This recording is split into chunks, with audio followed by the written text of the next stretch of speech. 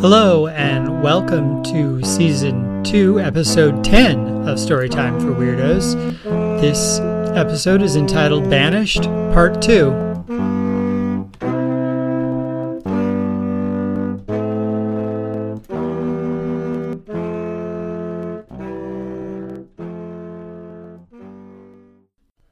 Todd huddled in the underbrush, listening intently. The hum was gone, but that didn't mean that he was safe. The news stories always indicated that these technologies were for making war on the homeland, which is why everyone had to join the military. The robotic armies of the lazy city dwellers were no match for the strong fighting men of the homeland. Todd wasn't one of those men. He had failed his tests and been expelled from the homeland. Tentatively, he stood and peered at the sky beyond the trees. Nothing. He breathed a sigh of relief. It would be best to keep moving. It might come back, he thought. Todd stepped outside the tree cover and began walking away from the fence with the homeland. He could see the road, but didn't dare venture further into the open. Should the flying machine return, he could step into the trees easily. The going was slow and difficult. The ground was uneven and hilly. The edge of the trees undulated relative to the road. As darkness fell, Todd found himself at an impasse. The valley was narrowing, with the sides becoming too steep and rocky to support tree cover. He would have to walk on the road or find another route forward. He navigated into the last copse of trees, collecting firewood and dried pine needles for tinder. He managed to start a fire in a small clearing. He sat on the hard ground eating his cheese and crackers, thankful that he'd paid attention in Scouts. The night air was cold and full of sounds. Todd huddled too close to the fire as the darkness enveloped the mountains around him. He lay down on the ground and thought about his family and home. He wondered briefly why he had failed the test before drifting off. Todd woke up cold in the pre-dawn light. The coals from his fire were still warm, and he managed to coax it back to life with some pine needles and dried twigs. He stood and stretched, which is when he noticed her. A woman squatted just out of the circle of light cast by the fire.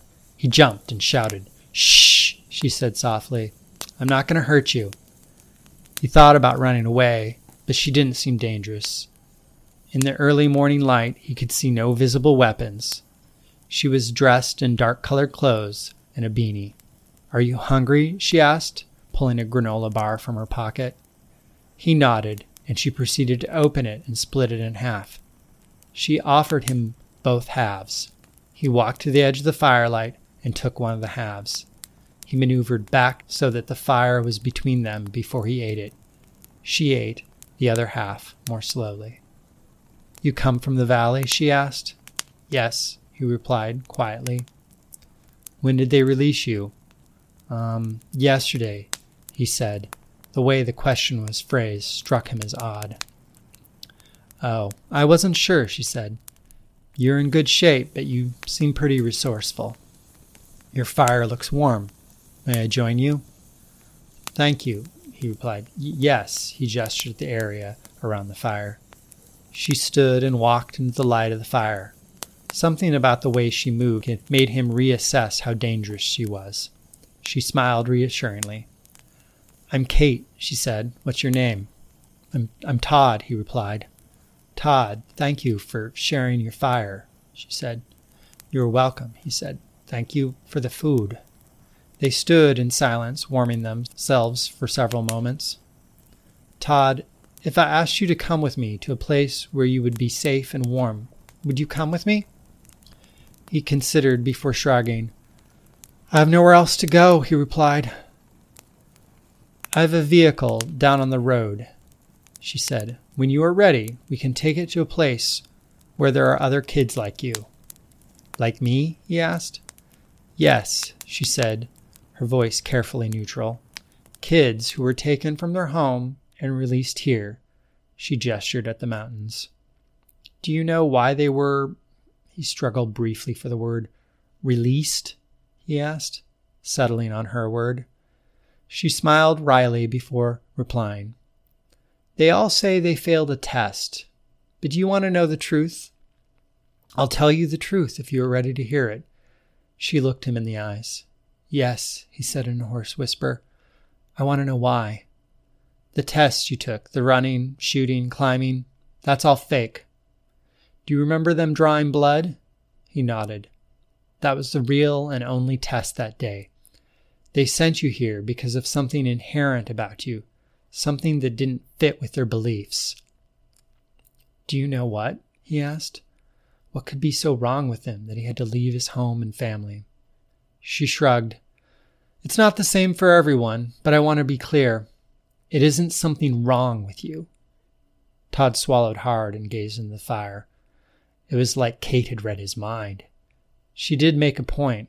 How could something he couldn't control, something in his blood, be the reason he had to leave? The fire was dying down, and Todd covered it with dirt and rocks. Kate watched him work silently. I'm ready to go, Todd said, his confidence, shaken by failing the tests, returning slightly. The two walked to the road where a small van waited for them. A man leaned on the van. This is Kenny, Kate said.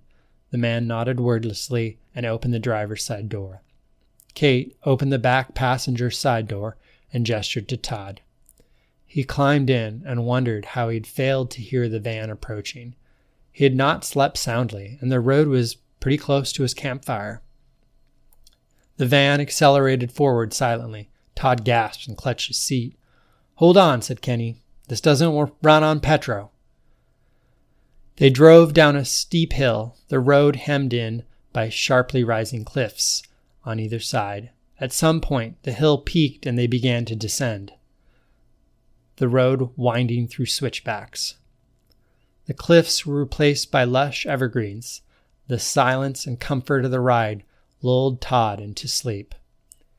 He woke up when the van stopped. He rubbed his eyes and looked out the window. Outside, row upon row of buildings stretched into the sky. People walked on a crowded sidewalk, and the streets bustled with bicycles, buses, and delivery trucks. No, no, no, no, no! Todd exclaimed, fumbling for the door handle and spilling onto the sidewalk in a panic. Kate jumped out of the van and intercepted him. Todd, she yelled sternly. Todd, calm down. She grabbed the front of his coat and pulled him close to her. You brought me to the cities, he yelled. You said it was safe, but this place is evil and godless. Todd, look around, she said calmly. No one here is going to hurt you. He did look around. People walked around them. Some looked at him with worried expressions, but no one seemed threatening.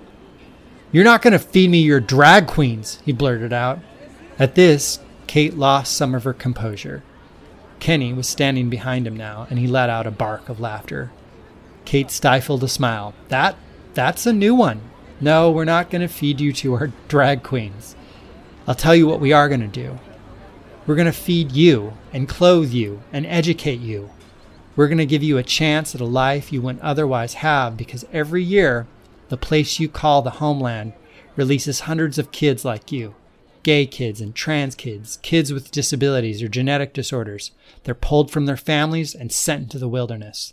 They do this, and they have the gall to call us evil and godless. Kate's tone was angry and indignant, and what she said shook him to his core. Oh, I'm sorry, Todd said. I didn't know. I didn't know anything. No, I'm sorry I got mad, she said. Come on. I'll show you to your new home. I hope you've enjoyed this episode of Storytime for Weirdos, a bi-weekly podcast with new episodes posted on the first and third Saturday of every month.